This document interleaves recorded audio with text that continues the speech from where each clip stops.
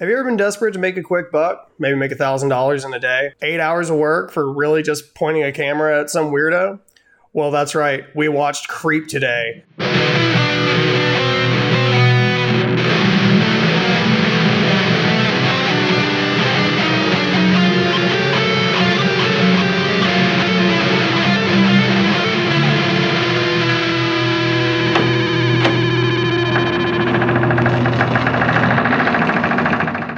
Hello, everyone. Obviously, with doing horror movies, there are triggers. The triggers for this episode will be sexual assault. We will make sure that you guys are alerted in the podcast when to go ahead and skip ahead if that is something that is triggering for you. And the National Sexual Assault Hotline is 1-800-656-4673. Again, that's 1-800-656-4673. You are not alone.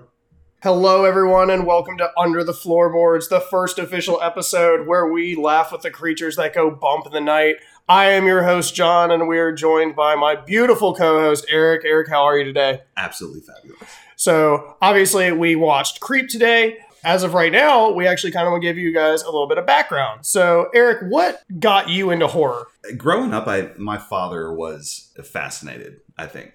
He came from a school of understanding that film is something that is in itself an art form. And when you take away the big box office, blockbuster elements of it, there are a lot of people that are making good quality content on a budget, Oh, 100%. And so he saw horror as a genre where that could, fear, I suppose, as a catalyst for storytelling could exist at a much lower budget than something like action could, or perhaps science fiction. Mm-hmm. And so he was always fascinated by the genre. And I think that I just sort of attribute a lot of my love to it, my love for it, to his love for it, and sort of that by association thing for me.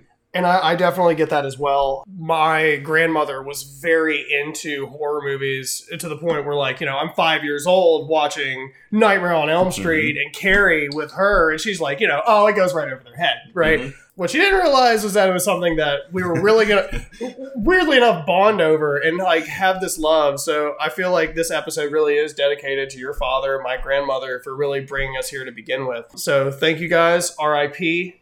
And I hope we do you proud on this. Absolutely. Thank you for enabling this. Yeah, absolutely. So again, we watched Creep, which was written and directed by Patrick Brice, who also plays Aaron. There are literally two actors in this movie. It is on a budget, right? Yeah, ballers on budgets. Yeah. So also played Mark Duplass as Joseph, or Joseph. We are not really sure. Mm-hmm. They keep saying Joseph, but it's spelled with an F, so it's a little F to me. Yeah, I thought that was great. It was quality. So we find our main character. By the way, this is entirely shot as it's not even an hour and a half, which is weird enough. It's an hour and 17 minutes, I think, is total runtime, which is even short for a horror movie, because usually you're looking at the 90-minute, at bare minimum 80. If you felt like knocking this movie out on your lunch break, you could probably get away with it. Yeah, exactly. You're like, sorry, guys, I'm 17 minutes late. So we start off finding Mark Duplass's character, Joseph, or actually, no, we start off with Aaron. Mm-hmm. We start off with Aaron in, what is it? The foothills of California. We're in Crestline, California. Mm-hmm. And we meet Patrick Brice playing Aaron, again, in his car. And he's driving up to the mountains because he is, I guess, found this fucking ad on Craigslist, right? Where it was just like, hey, do you have a camera? Mm-hmm. Do you want to make $1,000 in 8 hours? Are you alone? Oh, yeah. What is your father and what does he do? And he's like, yeah. And it's like, he's so congenial about it, too, when he's actually going up the cliffside. He's he has that moment that we all have when we're embarking on a new business venture. Yeah, he's like, oh, this town is cute. Yeah. Oh, that car is cute. Uh-huh. Oh, there's a cute fucking longboarder coming down the street. And it's like, if there's not a longboarder, are you even in California? So we're finding our way up to the house. We finally make it there. And I feel like you have some pretty good insight for the scenes that we actually kind of lead up into just this general interaction between Patrick Brice and Mark Duplass. So one of my favorite lines is Eric forgets how to do a podcast. Yeah, it's okay. I'll save that track separate. You're welcome, Patreon now. Yeah, 100%. So Aaron makes his way up the tallest staircase I've ever seen in my life. I've never been to like the Big Bear area. And it's California, like an 80-degree angle. It's absurd. And that struck me as funny, as almost a little bit exaggerated. And so he goes up to the door, and it's this like vivid yellow door, and he uses it as a point of context where he says, yep, there's the yellow door, and knocks, and there's no answer. And Aaron very yellow. It's a very yellow door. It's a shade of mustard. Yellow. It's French's yellow. It is. That was where all the budget went. Was clearing that color. So Aaron does this thing that, again, when you're operating in, this is a found footage film. Anybody that's familiar with the Blair Witch Project knows what we're talking about. It's always funny to me how there's these interactions that you're sort of meant to forget that he's actually filming this, yet he's just carrying a camera on him at all times. So he knocks on the door. Some of them are awkward, right? They're super awkward. This is one of them where he would just be like filming the meet and greet with his employer. Right. See, I did bring my camera. So he knocks on the door. There's no answer, and he takes a few moments to himself, kind of looks around, looks in the woods a little bit, and the camera pans down. He says, kind of, oh. And it just zooms in, and there's this axe, like a lumberjack axe, just embedded in a tree stump, not 10 feet away from the staircase. Well, because he's still in like this mindset, right, of when he's driving up, and he's actually talking about how he's dreaming that this person really is just like this 40-year-old woman that wants to bang him and just pay him $1,000. Because that's the ideal. But then you get that beautiful, just slow zoom of that axe. And for me, that was already the trigger, right? Like, let's get the fuck out of here. Yeah, because I feel like if you're cutting wood, I usually put my tools back in the garage when I'm finished with them. I don't leave them out. For easy access. Sure, So Joseph appears very suddenly. Aaron at this point has made his way down to his car, and he says, I think it's just smarter for me to wait in my car. I agree. Yeah. You don't even know who you're looking for. The camera moves around, and it's sort of looking at the woods, and you just hear this like thunder, hey! And it's Joseph. Oh, did I scare you? I'm sorry, man. I didn't mean to do that. Jump scare number one. And he's really kind of like, you'd think that would be off-putting to begin with, right? Like, this guy is coming up to your window, and he's there. It's not hey, are you Aaron? It's just a... Hello. Right.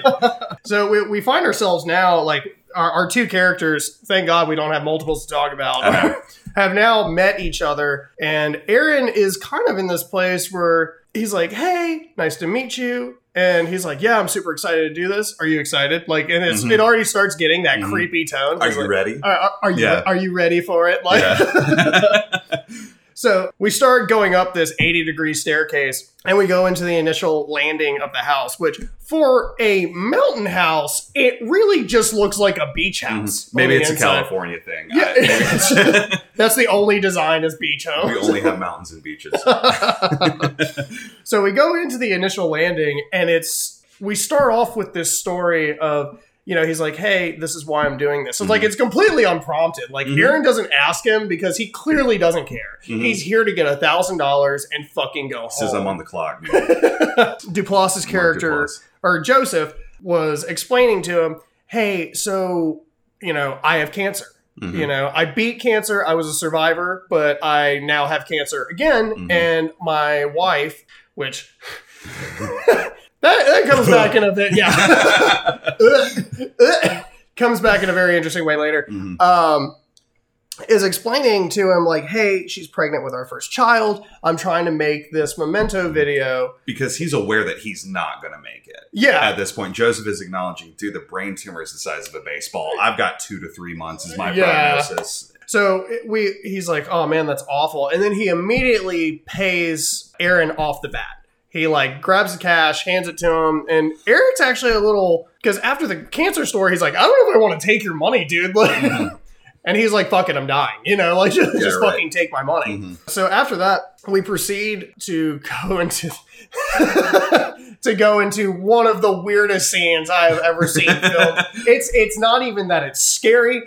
It's just fucking weird. It's as uncomfortable as you can imagine it'll be. It probably multiplied by 2 or 3. Oh, 100%. He's like, all right, we're going up to the tub. Mm-hmm. And even Aaron's just like, what? we're going to the... He says, no, it's tubby time.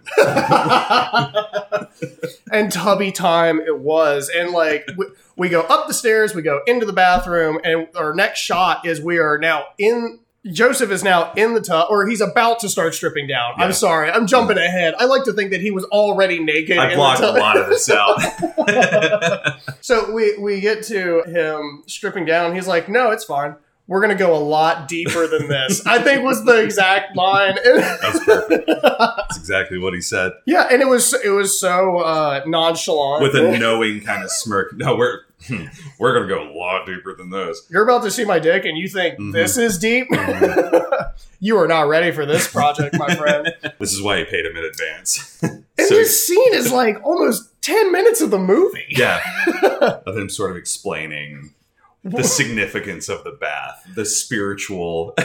well, because what was it for him that he? It was his father. Yeah, his father would bathe him, and he literally says, "Like this is the best part of my childhood. This is what I remember the most is my dad bathing This was me. My favorite time of the day."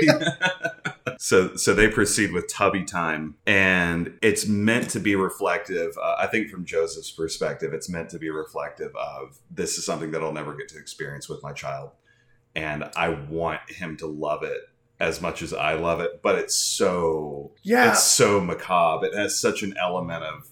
I think the part that really puts it off is when he starts he takes his hands and he's almost animating having his unborn child, And what I mean by that is he is physically picking up nothing with his hands, dipping the Tootsies in. He's fucking like, oh, this one smells good, and starts like eating it and shit. And like, I couldn't imagine being Aaron filming this. He's doing a remarkable job of remaining silent and just sort of accepting that this is the job. And not just throwing up. Yeah. Because we get to a point where like he starts to like lay back and he puts the fucking washcloth over his chest, right? And he's like pretending to pet this invisible baby over top of him. Who he's named Buddy, by the way. Oh, Buddy. Oh, Buddy.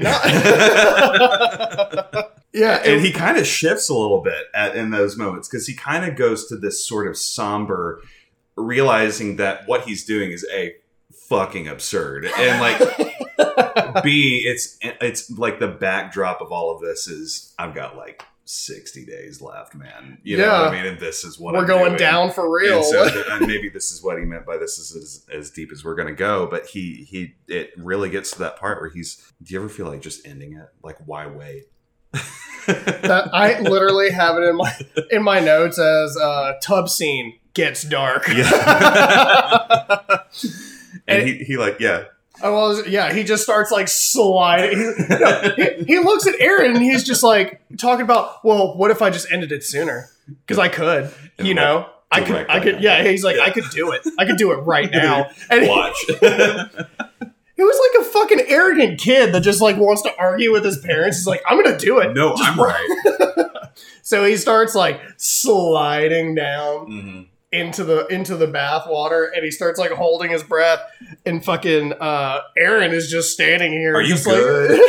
Like, kind of pulls the camera over the side of the tub and like facing down, and Joseph's just underwater, not really exhaling, not really. Other than his nose that kind of peeks up over it. It was just like, this is a low budget film. I'm not trying to fucking die in this scene.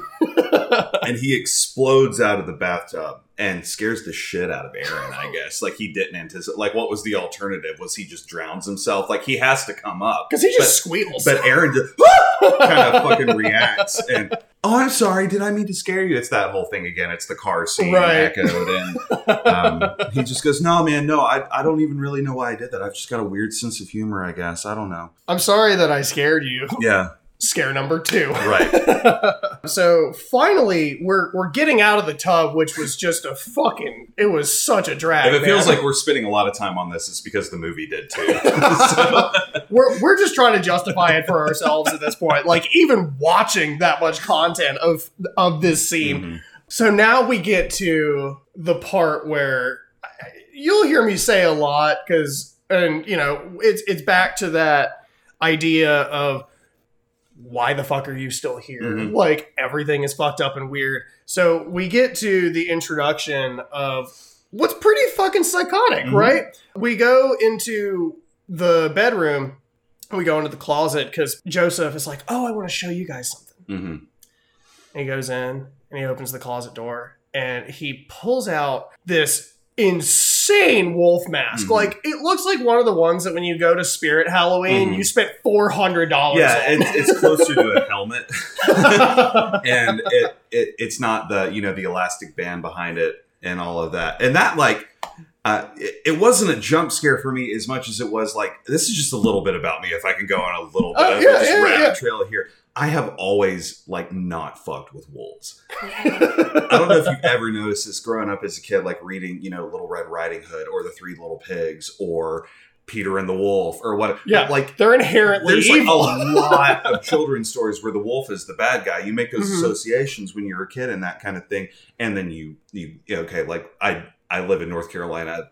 Knock on wood, I don't have to worry about being, this isn't something that I'm going to actively have to deal with in my lifetime. But it's just the nature of wolves and the way that they hunt, they pursue. So there's a feeling of being followed. There's a feeling of, like, death nipping at your heels and shit like that. So, like, wolves are super fucking unsettling for me. You know what I mean? Yeah. And Aaron apparently felt the same way because we got the second from him. And then we get to this point where he does the song and dance. Because Joseph's like, no, check this out. It's like my dad used to do this with me. Again. Yeah, and, keep in mind, while watching this or listening to this podcast about it, is we don't know the gravity of what is true because essentially with having two actors, we have two narrations of what's happening. Because whether Aaron is the one shooting it or not, there's still the perception of us only seeing certain scenes. So we're only reacting to the information that we're being given. Yeah, absolutely. So they do this song and dance, and it's some of the loosest shit I've heard in my entire life, because it's just like, wolves are friendly, you don't have to be afraid of them. Like, it felt like it was so off the cuff. Yeah. I think lyrically he explored themes of, I could eat you, but I'm as nice as a rabbit. And it's just, like, they're like... Why would you go there, though? And to see a fully grown man or, Pete from the league wearing a fucking wolf mask and just, like, doing the bunny hop was honestly, guys, it makes the movie worth watching. I'm not even going to fucking lie.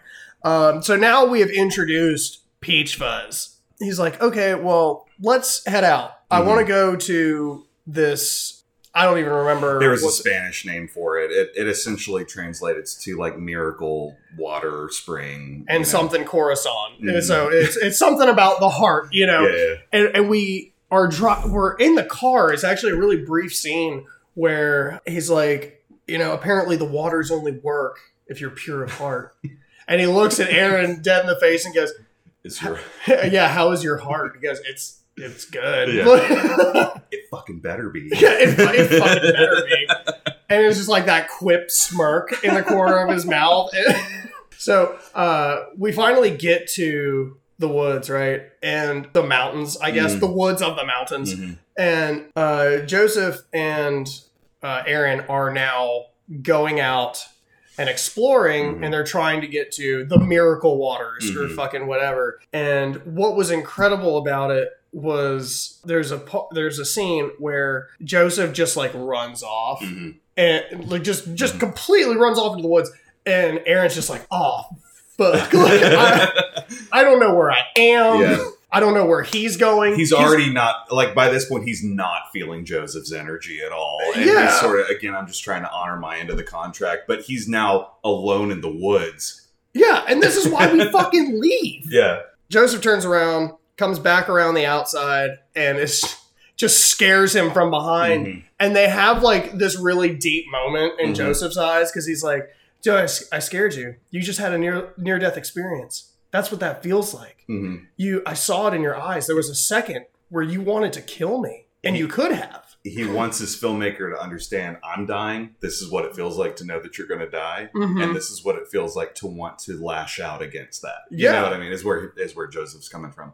And it is, and we're not getting to the spoiler quite yet for it, but that does play in a totally different light as well, right? Like, he wants him to feel that fear, because it's like, again, it's back to the wolf thing, too. Like, I want my prey to be a little gamey, you know? Like, when I'm trying to munch down. Like, Make me earn it. Yeah. Fear is delicious. Yeah. So, we finally get to the miracle waters of my heart. And we see, actually, before that, we're walking up, and he's like, dude, it's a sign. We're getting so close. And they look at the sign, and it's like, hey, before digging, there's a pipeline here. There's actual sewage water running through, where you're standing. And he's like, that's not a miracle spring. And Joseph's like, hey, it's better than nothing. And Aaron's like, it's shit water. So we finally get to this amalgamation of rock formations, and you just see fucking Aaron standing at the top, and he like points down. He's like, point your camera down there, which you think would be like pretty inherent, you know, like you would just know if he's just like standing. But then, you know, you have like that. Again, it's that power thing. But what I was going to say is you have like that iconic picture of MLK being assassinated, and everyone's pointing. And they took the picture of the people that are fucking pointing instead of the person that fucking did it. Sorry if that got heavy for you guys. That's a deep take. But I feel very real about that. Like, if someone is pointing at the problem, you shoot the fucking problem. Right. Yeah. But anyways. So speaking of being pure of heart. My heart's good. You know? Fucking better be. So we're pointing down, and in this rock formation, looks like you just took a fucking power drill and just carved out a perfect part. It's hilariously symmetrical. Yeah, the content that they had it's like, does that actually exist? Is that just something in California that I know? And Aaron's kind of, you know, none the wiser. So he just sort of has already bought into this from the perspective of, I really need this to be real. And in the sense that I want this job to be normal. And so he's already sort of like formulating and you know, constructing this reality where everything this guy is saying is true, because he wants to believe so badly that it's real. And so that spring exists, and he kind of like lets go a little bit. He actually jumps in the water and rolls his pants up, and he's playing. And he's they're like baptizing each other. He's a little more animated than he was, and he's reacting to the coldness of the water. And they like have a moment where they like hug it out over this bonding experience and everything. And so he's starting to loosen up a little bit.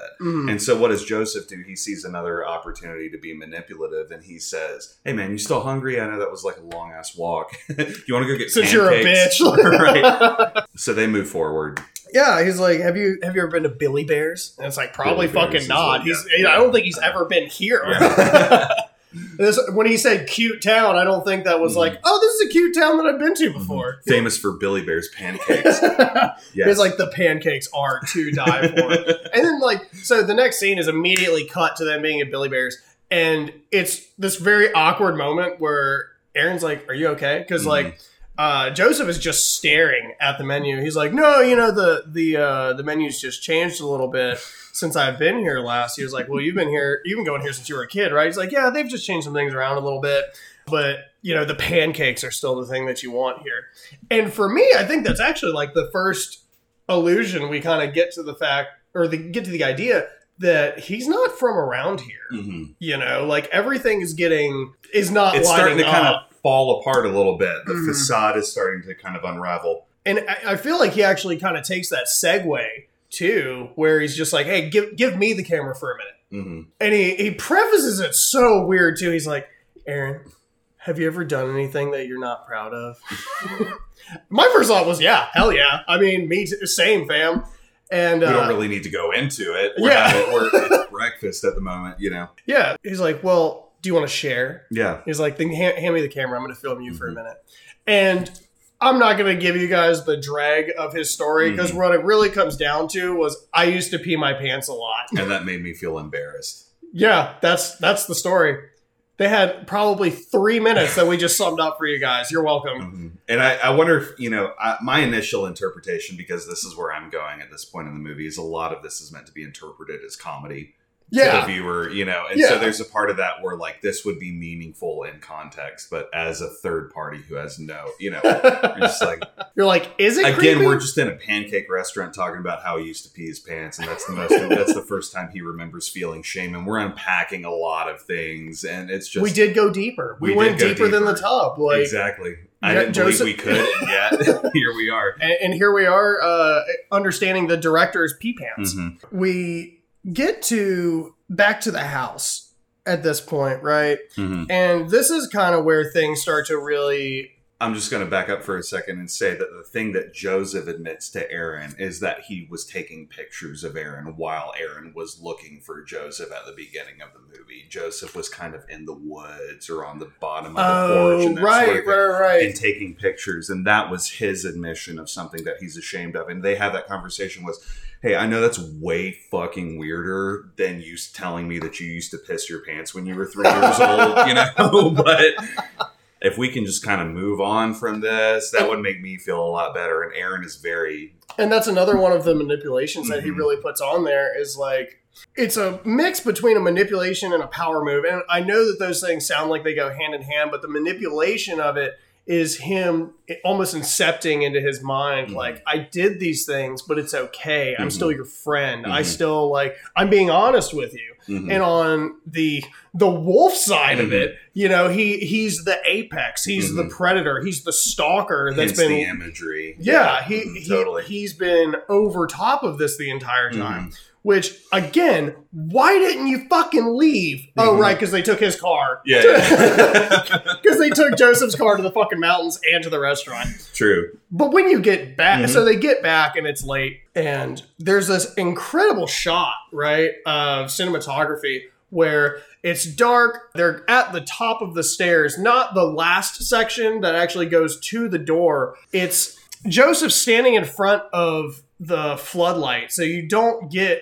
And I feel like... It was a really cool shot. That was my favorite shot in the whole movie because it sort of sets that stage where night has fallen on the mountain and everything. And now it's feeling a little bit sinister, right? The way it was framed with his silhouette backlit by the floodlights and everything. And I just thought it was a cool shot. And Aaron starts to sort of feel this. Yeah, he's like, I need to go home. And he just looks at, Joseph just looks at him and goes, but I was going to pour you a whiskey. And I'm like, is this getting sexy now? Yeah, he's talking dirty to me. I don't know about you, but anytime anybody offers me a drink, I'm usually there. I'm a tequila guy myself, but I'm also a free guy. So free alcohol is free alcohol. Yeah, you feel me? So that's my favorite flavor of anything. It's free. So we get to this point, and he's just like, no, I need to go home. And he's just like, no, you need to come have a whiskey with me. So, and it's more of that, like, nah, just one more drink. Come on. Yeah, exactly. We get to the scene where they're actually sitting down and they're having a whiskey. And there's this really amazing part where he starts asking him, it's like, hey, are you having money problems? And he was like, no, I'm good. Things people talk about that have just met. Yeah. Are you poor? Dad, are we poor now? They're sitting down and they're drinking and, they're talking about money and stuff like that. And he's just like, well, I've accrued a lot of wealth. Which, to me, just says that, he probably just keeps killing the person and reusing that $1,000. Yeah. Liquid assets are a powerful tool. So we get to this point, and he what was it? He was there's a check in your boot. There's a check in your boot. And Aaron, again, this is what I was talking about earlier about how we're supposed to forget about the fact that this is being filmed on a camera, literally within the context of the story. And Aaron moves the whole camera down towards his boot and kind of there's no check in my boot. And he's like, gotcha. Gotcha, bitch. But the fact that you looked means you do need money. And it's more, I'm trying to get in your head. I'm trying to, just do the manipulation. I'm trying to make you feel like I'm here to help you. or hump you. So, and which is interesting because now we get to the point where he's doing this dialogue, which is like a message to his son, and they just kind of leave it on the counter for a minute. And Joseph kind of stops and explains hey, I need you to turn the camera off and I need to admit something to you. And, as the audience, we're just like, here we fucking go. Here it fucking comes. So at this point, I would like to let you guys know that for the next 2 to 3 minutes, we will be discussing our trigger warning of sexual assault. After that, we will be back into the regular podcast.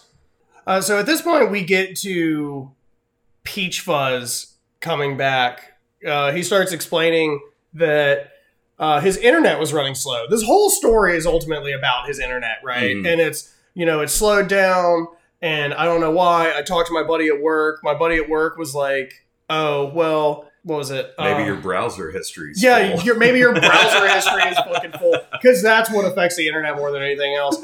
And he's like, okay, well, I went home and I checked my browser history. And what we can put a little bit more eloquently was he found a lot of bestiality in there. Yeah. And then I went down to the store. I bought Peach Fuzz, the wolf mask, and I snuck into our house. Sort of confronted his wife on it because he was like, I'm not looking at animal porn on the internet, and so it must be her, and she denied it, so he, Yeah, and he tied her up and assaulted her, as he says, and honestly, again, this is not something that we think even really happened, right? This man is a clinical liar. Exactly. Like he's really making shit up. And actually the scene that we're going to get into here in a second is really going to validate that I feel like. But yeah, it was one of those things where, he's like, I tied her up and I assaulted her and we both got off. And I was like, cool. This actually sounds pretty consensual. He even said like she smiled at the end of it and said it was fine. Yeah. But then he turns around and looks at Aaron and he's like, I raped my wife. And I was like, what the fuck? And it's just this like offbeat again, like he's tripping up in his own web, and I think that was more of what I took away from it than the story itself was that people who are compulsive liars will get so into the story, they'll get so deep into the storytelling of what web they're weaving that they'll often omit details for the sake of like leaving that up to obscurity or it's kind of an abstraction. And that's certainly what we were dealing with here, where he was taking it down a path that didn't even require explanation, because he wanted to validate the lie with a bunch of backstory. He wanted to make you so that's. Meanwhile, Aaron really doesn't give a fuck, and he's so dismissive of it too. Like he was just like, "Okay, cool." Like, because Aaron just kind of gets up. He's like, "Okay, I think we got everything," and he like goes and checks his jacket, puts his jacket on. He's like, "Where are my keys?" Starts pulling drawers out and shit. Like he put them in a fucking silverware drawer. Because at this point, he's aware that Joseph has done something with his keys. And he's like, I'm not going to accuse you of it because I think you're crazy. But, he also is aware that he is now a prisoner in this house. And so he panics a little bit and starts moving down the stairs and everything. And that's when Joseph comes back and said, did my story scare you?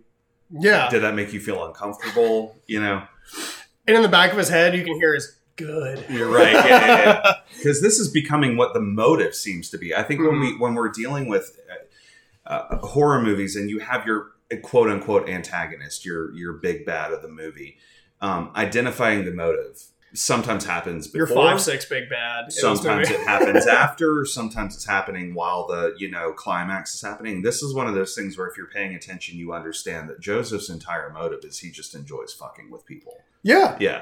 And that it's so funny because guys, we're not even halfway through the movie yet. Right.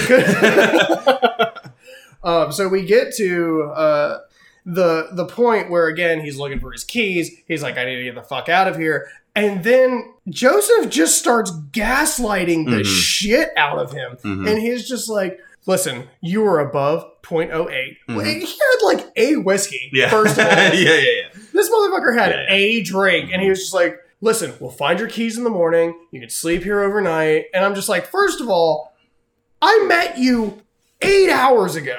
I've already fulfilled my contract at this point. This is, Yeah, you are a fucking weirdo. Yeah. You are a fucking creep. And we...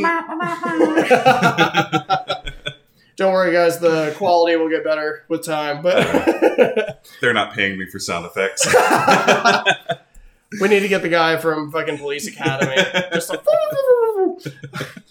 And actually, this is the first time that we see Aaron in the movie be really clever. Like big braining. Yeah. So he's like, all right, well, I'm going to stay and we're going to drink more. And you can tell he grabs like the two rocks glasses that they're already drinking up. He pours like an ounce into his. Yeah. And like 6 ounces into Joseph's.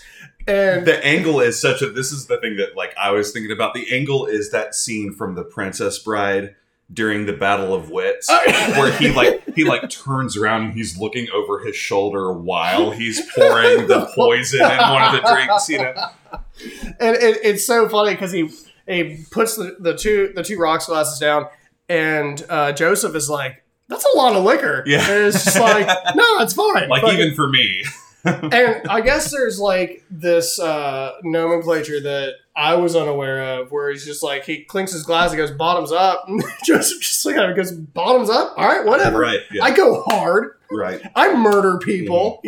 I've never taken 6 shots at once, but I've also. And he just fucking knocks it back. Yeah. And, he's doing his first round. And this is honestly the only part of the story that is kind of unbelievable to me, where, they're sitting there and he's like, did that taste weird to you? It didn't taste weird to me. And it was like, it was cool because like I felt validated watching the very first time I ever watched this movie. My first thought was, oh, he probably crushed up a bunch of Benadryl because I know what knocks my ass out. Yeah. Yeah. He's like, that tastes funny to you? And he was like, no. No. And there's that shot, right, where you can see the color of the liquors, liquid. yeah. And one looks like watered down sweet tea, and the other one looks like Coca-Cola. He actually just poured cognac in there. Cognac and Benny? Hell yeah. It's like Lil Wayne, it doesn't matter what's in my cup. It's my cup. So he knocks back the Benadryl, and we immediately cut to, and he is still filming all of this. And he keeps the camera on in front of the stone fireplace of this beach house. Mm-hmm. Mountain House Beach House. Yeah. The mountain beach. Mm-hmm. It's California. That's exactly. Beach Mountain. Yeah. We got to get him to the top of Beach Mountain. But we get to this point where he's just passed out in front, and like he just starts going, peach fuzz, and like I don't know if I do this on Benadryl when I'm sleeping. But I'm telling you, because you find out later that he was like, I found the empty Benadryl bottle, I was just like, well, how are you awake? Because I take 2, and I'm like asleep in an hour, and I will not wake up, which. I would have said, I don't know, maybe there were 3 in there. But still, like, that will fucking zonk you down. And he's like, borderline masturbating? Yeah. He's like, peach fuzz. And it was rustling his own jimmies, and... Oh, because the pants that he's been wearing this whole time. It's like, it's like sorry, but the part that made me laugh the hardest was Aaron going, Joseph. And he kind of stands up, and you see him stand up. And it's like, I don't even know how to stop this from happening. But like everything leading up to this point was like borderline acceptable. I'm not trying to, until that moment where he actually tries to exit. But when the guy starts drunkenly masturbating in front of him, no, fuck. We get to the point where he stops like massaging his testicles, and Aaron comes in and is like trying to start reaching into his pockets, which are all zippers, right? So he's just like, the amount, it was probably collectively almost a minute that we watch him just like doing the slow unzip for each pocket. Like, those 80s windbreakers that were just like Final Fantasy levels of zippers and buttons and shit. Except for the first pair that he was wearing. Those were pretty much yoga pants with a zipper pocket directly over his butthole. I'm not talking about cheek to cheek. I'm talking right over the crack. So as he is rummaging through his pockets, as daintily as he can, also not trying to touch the dong hand at this point. Yeah, because Joseph is very clearly like asleep, but not really. And Aaron is so gun shy right now that he's, Because obviously this was his plot. He's trying to essentially makeshift roofie this dude to get the fuck out of there. And he goes into his pocket and he pulls his cell phone out.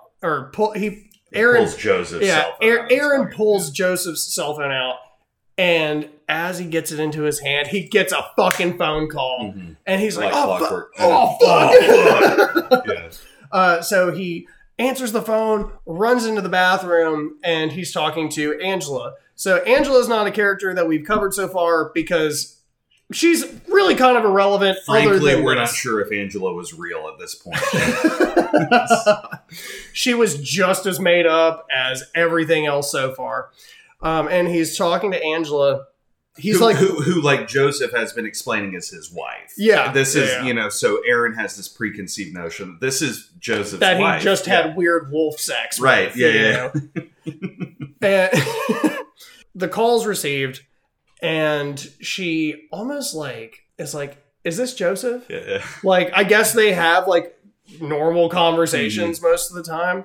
And he's like loudly whispering. He's like yell whispering into this phone, like, Angela, what the fuck? Yeah. Is this Joseph? This is Aaron. Yeah. Who? This is Aaron. And they're like, who is Joseph there? He's sleeping. What can I do for you? Yeah, she almost has this air of like, oh, God damn it. You know what I mean? He's at it again. She puts it together. Where are you? I'm at your apartment I'm at your house in Crestline. She's like, we don't have a house in Crestline. You should probably leave. And she's also just so congenial about it. She's just like, this happens all the time. Yeah. Hang up the phone, get out of the house. Leave. My brother has problems. Yeah.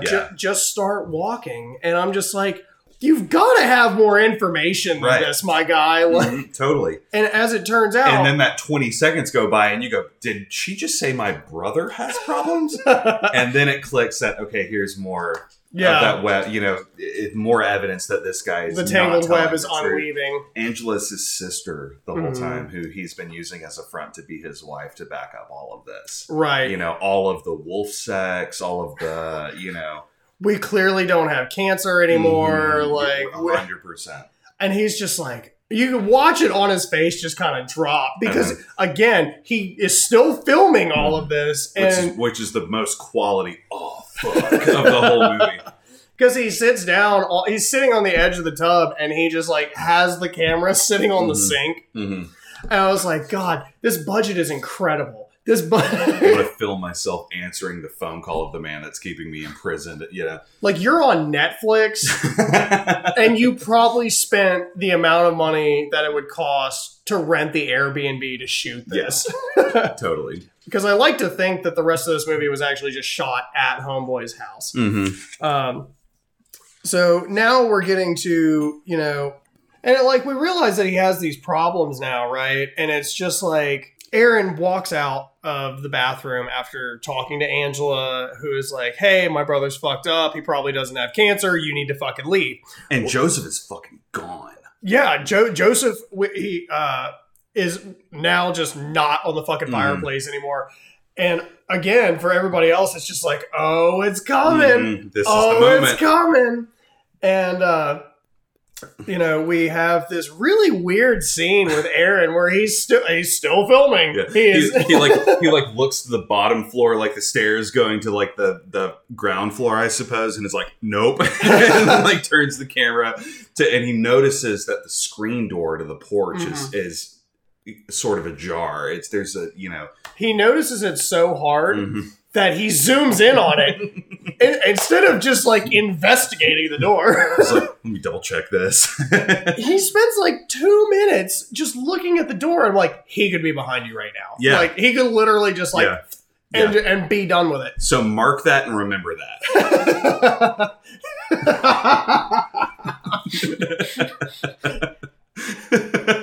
Mark that. That his observational awareness is limited. So he goes outside, or he was smart enough to turn the light on, and then to the porch. He walks out the screen door, and he's looking at the corner instead of like the rest where there's like a table and like nobody could possibly be standing there because there's lawn furniture. Yeah, so instead he's just like, and he turns, or what was it? Yeah. Death. It's just Joseph standing behind him. Death. It comes for us all. Jump scare number 4. So we get to this point, and he's like, I'm sorry I scared you. They start hugging it out. Mm-hmm. There's so many hugs in this movie, like between a man, and that's great. Mm-hmm. And don't hug people you just met. That's fucking weird, dude. Like, I'm not invested in you. So anyways, Aaron starts explaining to Joseph, like, hey, I just talked to your sister. And he jolts. Yeah, he just fucking bolts out of the room. Joseph's like, fuck! It goes. I mean, like Naruto runs across the living room and back down the same stairs that Aaron was click, click, click, click, click. Yeah. And Aaron does the thing he does because Joseph has disappeared once again. And Aaron kind of, okay, camera's still rolling. I'm going to walk very slowly towards the stairs.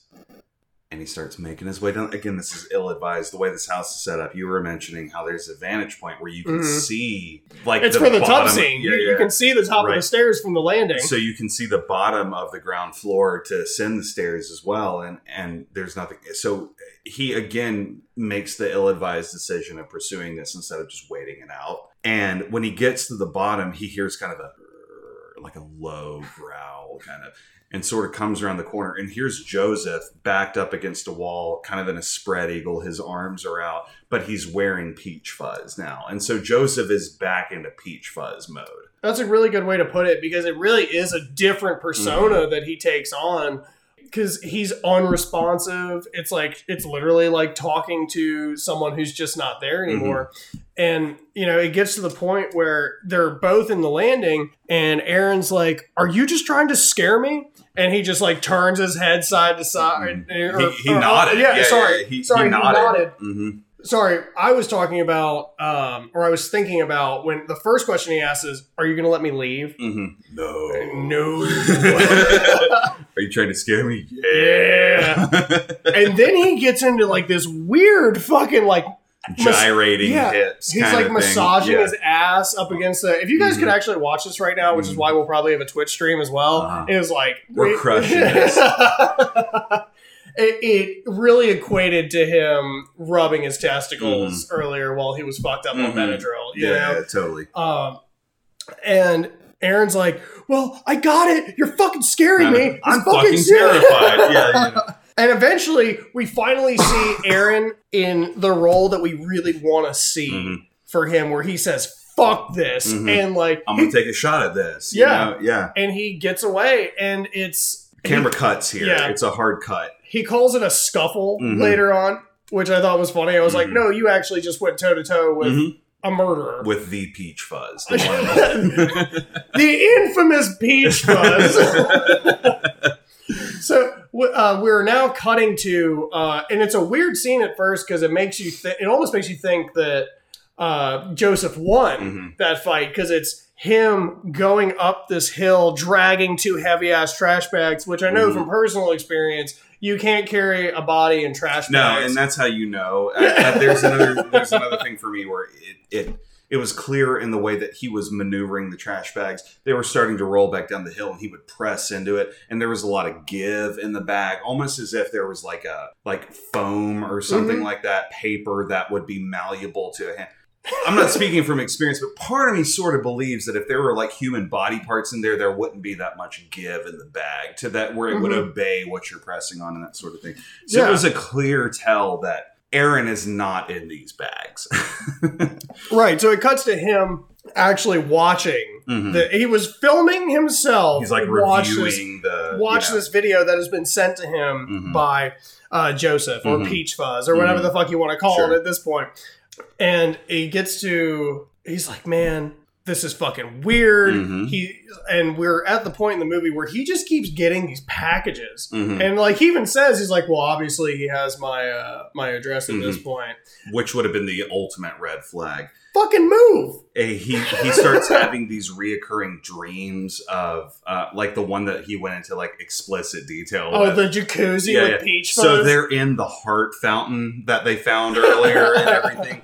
Joseph is wearing the peach fuzz mask, and Aaron is wearing like this baby wolf mask, and they're like sipping wine, and then it gets to the part where Peach Fuzz pours the wine on Aaron's head, and he looks down and the water is full of his own blood and that sort of. He's like, I'm not sure what this means, but it makes me feel a little bit uneasy. I just can't stop thinking about this guy. I just can't stop thinking about waffles.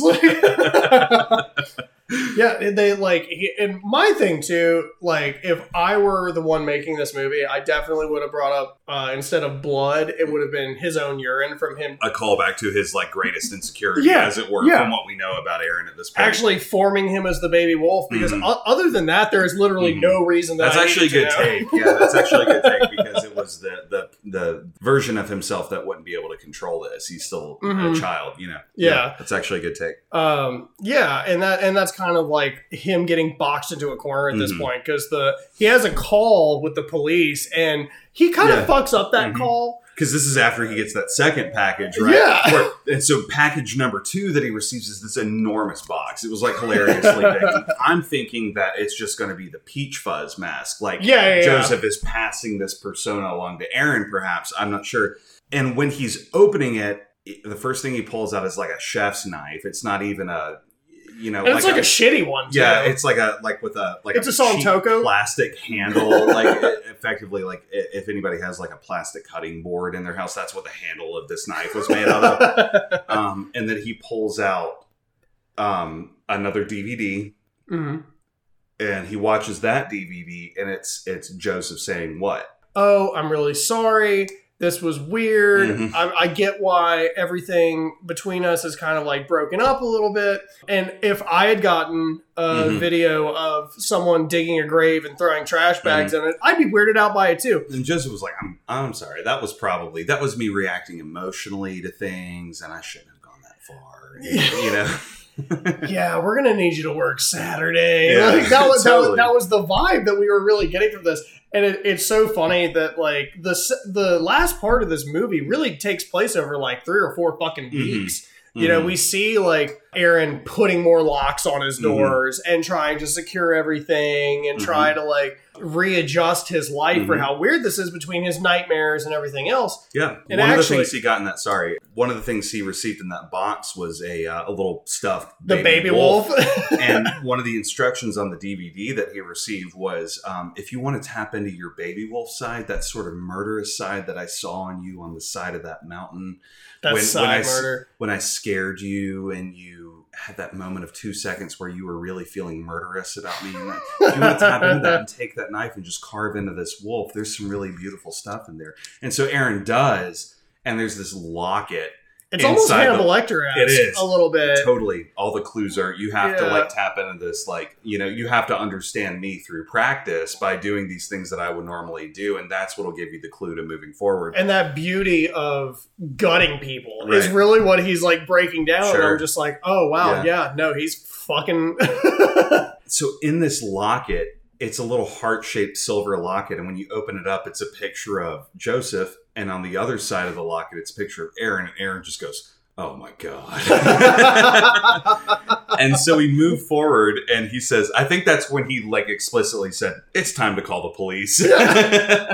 Obviously, we're only hearing this from one side on Joseph. But one of my favorite parts during that conversation with what I assume is LAPD. I don't really know. Yeah. We don't know where he actually lives. Yeah. We don't even know what he does. Yeah.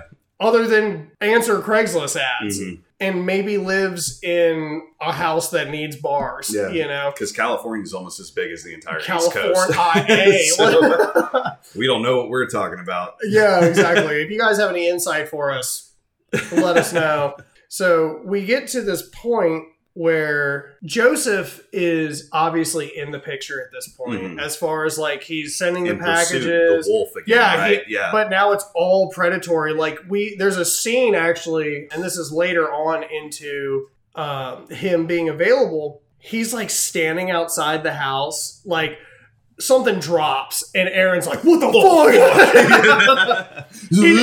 and it's so funny because like I feel like he has the same reaction that I would. Totally. Where he's just like, lights. Yeah. No part of him was like yeah. buy a gun Yeah. because he's in LA. So He never put on pants, but he did pick up that chef's knife. which is crazy. Right. Because that was like that gift. Again, him tapping into that murderous side. I'm willing to go here if it goes there, you know. And so this is, yeah.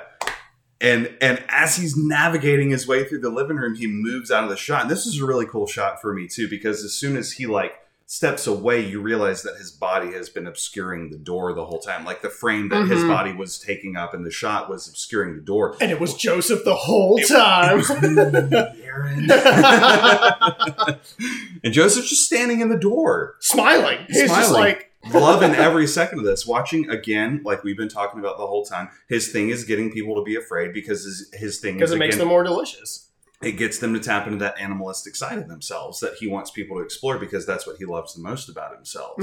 Himself is that murderous kind of... He's a very play with your food murderer. I want you to react on instinct. I don't want you to be afraid. You know what I mean? Or if you are afraid, I want you to react to that fear instinctively and not from a logical standpoint. He's very much the villain-splainer without actually like explaining it. Without ever going on.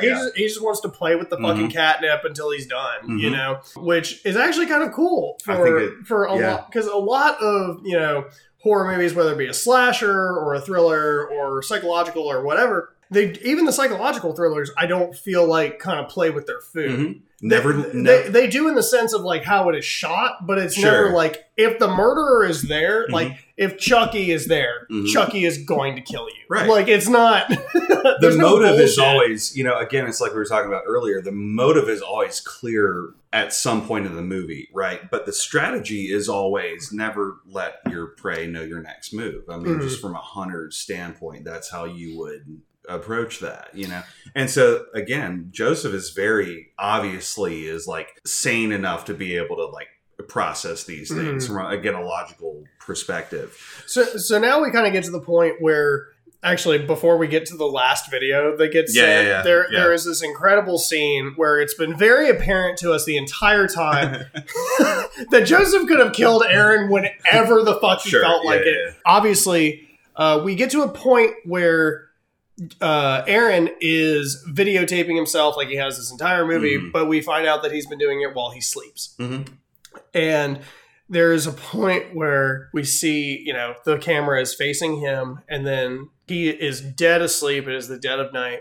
And the camera like picks up and like moves around a little bit.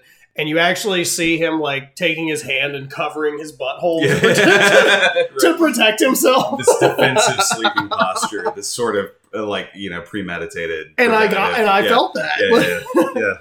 Yeah. So we got to that point, and it's kind of him just kind of like doing this weird layover with his body, and like it goes down to his little tootsies again, which this guy is just more self-referential, you know. Yeah. And we pan back up and he puts the camera back down, and then we just see him like kind of lurch over top of him, and he like has a pair of like, it looks like scissors that you would buy at the dollar store. It's 100% those safety scissors that we fucked with in kindergarten that like the blades are plastic and they don't actually cut anything. They just, you know. Yeah. So, and he just like cuts a little piece of his hair, which is, I mean, obviously it's weird, but it feels more weird because that never comes back, right? Right. Like there's you never like, what, I'm going to clone my own Aaron. All I need is a healthy ovum and we can make this happen, you know? Yeah. So the next day we get up, we find this DVD that has been sitting in his windowsill through the broken screen, and it just says my last videotape. Yeah. So I'm sorry I'm interrupting you again, but no. The thing that's so funny to me about this is Aaron is like shaking. He's like paralyzed with fear at this point. He's having a hard time getting the words out. And I woke up and this is where I sleep and I find this video in the broken screen. And he's like fucked about the broken screen. Like that's the thing. Like Joseph hasn't been standing next to him. Like, you know what I mean? Like Joseph, again, it's one of those diversionary things, you know, where he would like, I'm going to break the screen. So he thinks I snuck this in through this tiny hole and it's went, When in fact, I've been at his bedside and I placed it here like some kind of sadistic Santa Claus. And you know what I mean? So it was me all along. it was me, Aaron. Yeah. And it's fucking incredible. It is. That he's just, he's so taken back. He's like, he fucked up my screen. And I'm just like, dude, he's been in your house Right.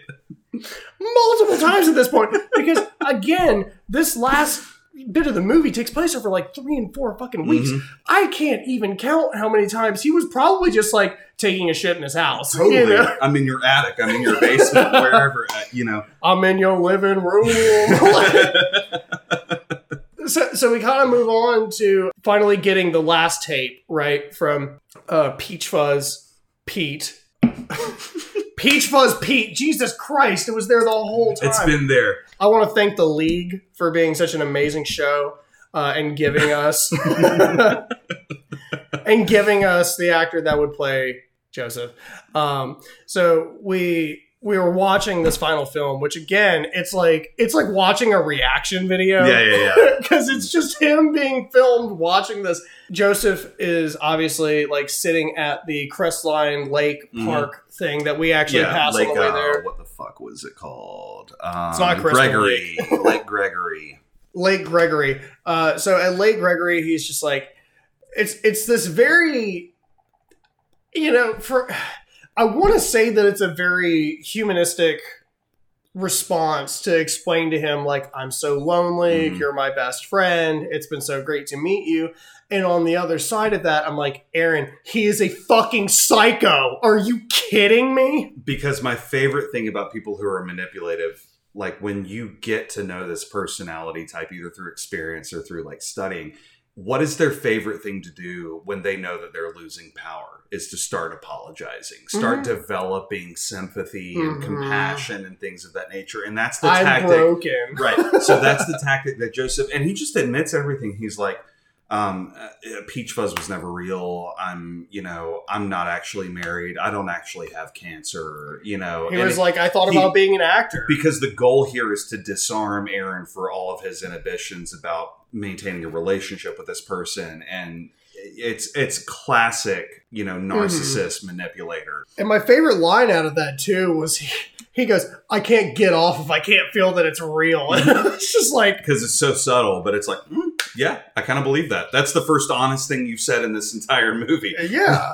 So you're literally just trying to get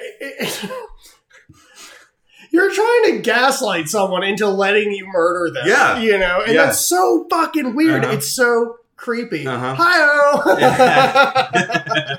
And had Aaron been a more cognizant person, or just not a fucking moron, or a horror movie character, he would have identified these things ahead of time, because that's 100% what it was. Is that's effective psycho killer. It's I'm going to make you believe that this is the right path. Yeah. So we get to this point in the video where he's just like, I'm going to be at Lake Park at 11 a.m. It's in public. There's going to be plenty of people here, which was obviously not true. You'll be safe. You'll do whatever. And we can kind of work this out and talk it out. And that's where the video, I looked at Eric at this point, and I was like, you were about to hate the rest of this movie. Yeah, because this is my boy. It was like I was explaining to John earlier. When I'm sort of not desensitizing myself to horror movies in the context that you may think I mean, but when I'm desensitizing myself to the concept of people deliberately doing the stupidest fucking thing that they could have done in this movie, it's something that I've got to work on. That's just the way that I understand horror at this point, is I'm identifying this is the worst decision you could have made. And you hear it in Aaron's voice where he goes, oh, look at him. He's so lonely. He's so sad. You know? And he's just a sad man. I'm like, it's so me brutal. Too, bitch. Like, it's so brutal. And so it progresses, and here we are with the camera pointed at the same bench that this apology video, this like YouTube, I'm sorry I did something unforgivable video was sent to Aaron. And Aaron's pointing at the same bench, and he says, all right, I want everybody to know that I'm here. And my phone dial is set up for speed dial to 911. Like that would take effort to 911. You know, I think it's and this is circa 2012, right? Like, I'm using the fact that I can press 1 to dial 911 to, you know, like as a strategy over. Buttons. Yeah. So, and he just kind of moves across the plane. He does a good job of checking his like 5 o'clock and 8 o'clock here. He checks the tree. He looks up into the tree above the bench and he just sort of sits down and, for all we know, starts playing Candy Crush. So he just starts fucking with his phone. He had to. Yeah. Because, like, here, just to set the scene for you guys, you've all been to the lake before where it's like you have the bench that is sitting out in front of the lakeside, you know, and you have that man-made... It's facing water. Yeah, there's the man-made barrier along the outskirts of it to prevent erosion and all that kind of stuff. Mm-hmm. So, but it's obviously facing out towards the lake, because why the fuck would the bench face the rest of the park? Away from the lake. So he goes over and he sits down and he's just staring off at the lake. And my first thing was like, are you serious? Right. Like, is this really happening right now? Once again, you did everything but look behind you. And yeah, exactly. For those of you who marked it, good job. You passed. Again, gold star. The situational awareness that he had was poor, to say the least. Mm-hmm. And we get to this point where what's really incredible about this scene is he's, like you said, playing Candy Crush or whatever on his fucking phone. And we have like probably it's a 3-minute scene. Yeah. And, you know, maybe 50 seconds I would of that. say 45, north of 45. Yeah. Is him like walking up and sitting down after he checks all of his angles, right? And then we have another 60 to like 90. Yeah, where it's just we see Joseph, or Peach Fuzz Pete, as I will probably refer to him through the rest of this story. Yes. He is walking up behind him, and I guess like he doesn't hear any leaves rustling or grass moving, clothes homeboy moving, breathing 4 feet behind him. And you watch the axe, the bottom, the base, or the actual axe piece itself, like drop next to his feet. Yeah. That we've the whole time been like, okay, this is the murder weapon set up from the very beginning. Yeah. Right. That's what that pan shot was for. Axe and tree stump. Again, that's when you should have fucking left. Totally. So we get to the point where, you know, the axe drops down next to his leg, and this man has so much time. He's wearing a trench coat, and he pulls out Peach Fuzz, the mask, and he's like slowly peeling it over the top of his face. And I'm just like, are you going to look behind yourself? Because I'm looking behind me right now. Again, I don't know if anybody... the thing that... if anybody has ever waited at a bench or perhaps a booth at a restaurant or something like that, and you're looking at your phone, you're probably spending 15 to 30 seconds on your phone, and you're closing it, you're putting it down, and you're taking another look around wherever you are. And the time that Aaron afforded Joseph here is hilarious because again, it's just not realistic. If you were fearful of being murdered, which I am perpetually. I'm not sure you would ever make yourself vulnerable enough that like I'm not aware of everything that's happening between like, you know, like 3 o'clock and 9 o'clock, you know. And so I don't. Instead, you're staring out at a fucking lake. And I told Eric during watching this movie, if he was wearing a ghillie suit and had a breathing apparatus and he came up from the fucking lake, all right, well, that's just how Aaron's I go. Fine. Yeah. Because he probably notices that. What he didn't notice was the man take 10 seconds to drop the axe slowly and silently so it wouldn't make a noise when it thudded against the ground. He also pulls the wolf mask out and takes 15 seconds to put that on symbolically like a samurai assembling his armor before. 100%. And then it finally happens. The axe drops. And it's just a one-shot kind of... Yeah, so... And Aaron's just fucking dead. He just park bench, axe to the dome, falls over. And that's it.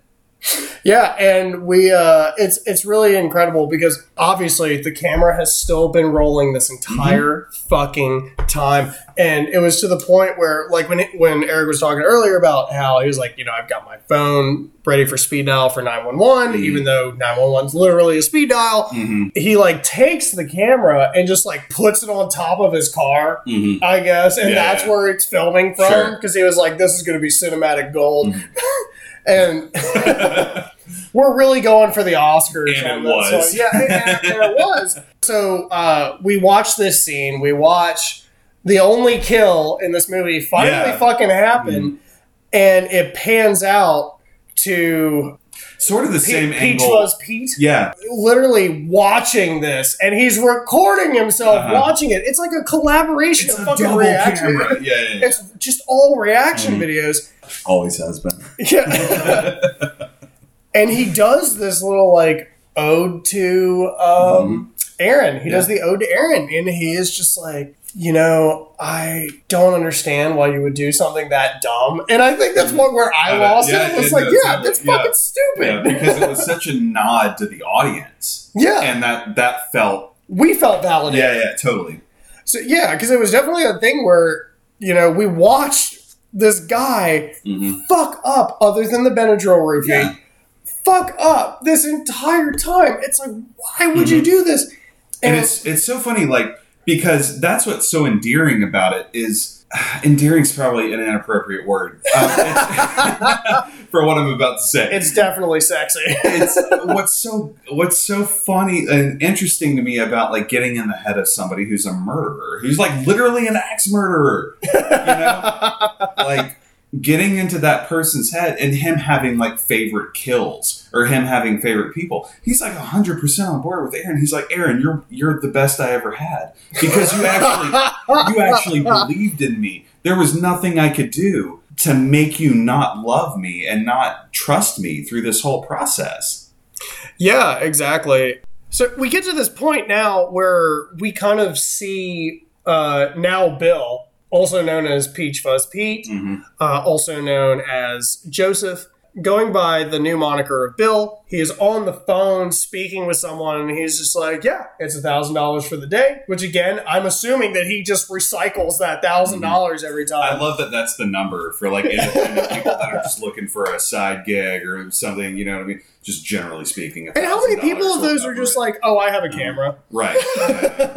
I can film for fucking 8 hours. I don't know how to do editing or anything crazy like that, but, you're just asking me to keep the camera rolling.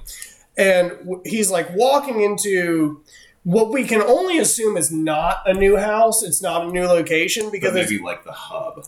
Yeah, I think we're in the central hub for his murder, right?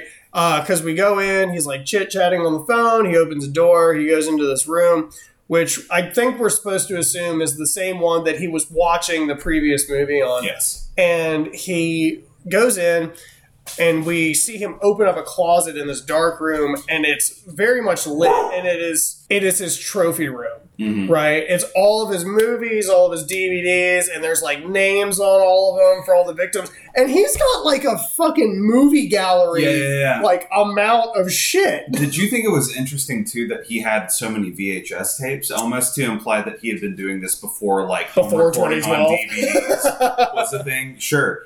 And I don't know. I don't know if that was intentional or just kind of... Oh, 100%. I think you're... Just to imply that we're talking about, like, a decades old... Yeah, he's always been doing this, which I guess Angela has just been fine with this entire... Yeah, she's just like your sister is just totally fine with you just fucking murdering people all the time. He has some problems, but if you can just leave, you'll be fine. Yeah, just leave. It was actually sound advice. It was just ill, Yeah, well, he also wanted to fucking leave. Yeah. He wanted to leave this entire fucking time. But yeah, we get to this point where we're looking at all the movies and the DVDs, and then he, like, pulls the locket out of his pocket and just fucking puts it up on the shelf. And there's a locket in my pocket. There's a locket in my pocket. And they put up the DVD, and they're all handwritten, by the way. If we haven't been clear about that throughout this podcast, all all of the DVDs that you see have like little personal notes on it. Like some of them are in red ink. You know what I mean? For Aaron. Yeah. And it's got like hearts on it and shit.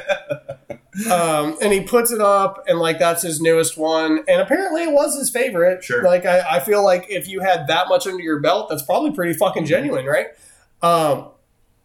And now we're at the point where he's still filming. Like, he is still filming all of this. And it's like, it's its own form of masturbation. It's like the, peach fuzz. It's totally what it is. It's totally what it is.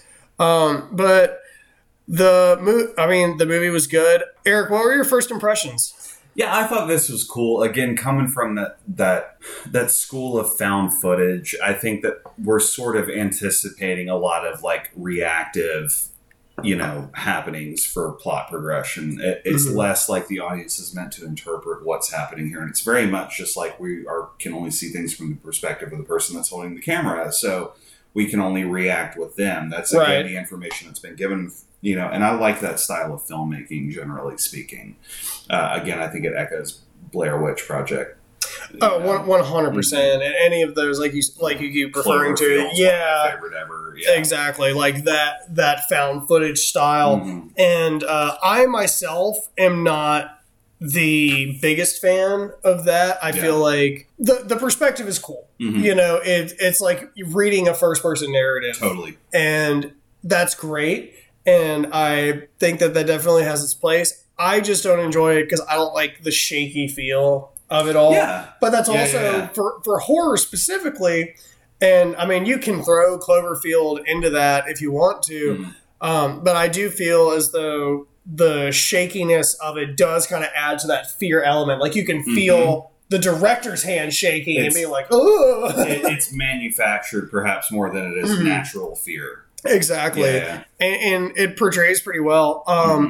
I did enjoy this movie. For the most part, I thought there was a lot of, and I think I get frustrated with, like you were saying earlier, the quip of, this person shouldn't go into that room. Yeah. But it was so much more blatant than that. It was like, Aaron, you shouldn't even fucking be here, my guy. And I think that's kind of the failure of this, not this movie, but perhaps this style of filmmaking, is there's just that element to it where the plot is being driven forward by an incompetent, quote unquote, protagonist. Right. And that doesn't feel natural. Because he wasn't a final girl. Sure. Yeah, totally. Because that kind of shit I'm behind. I'm like, okay, cool. How is she going to fucking roll out on this blaze of glory? Yeah. And you don't get that with this. And also there were 2 actors in the fucking movie. So one of them had to go. Yeah, one of them had to go, or it's not,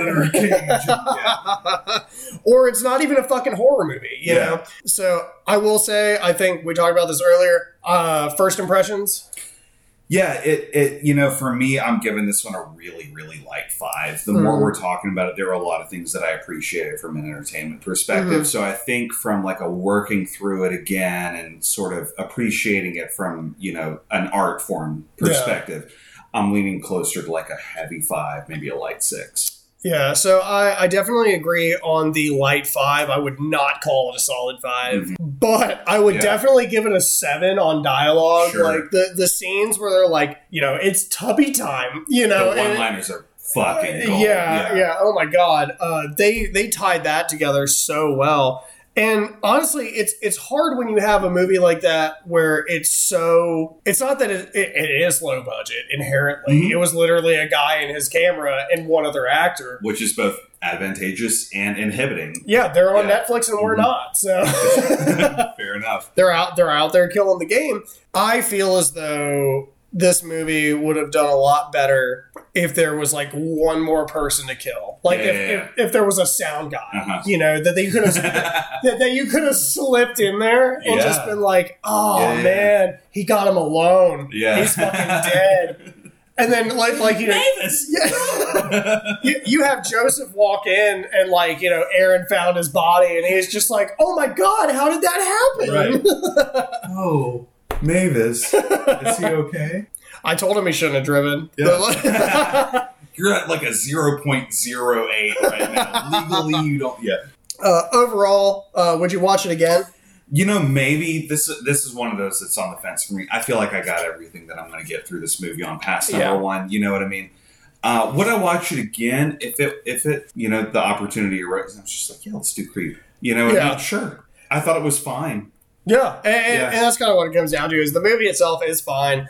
I would watch it again in the sense that it's an hour and 17 minutes. Yeah. Like, I would put it on in the background. What am I really investing? Yeah. I'm just going to play Candy Crush on my phone and hope that I don't get behind me.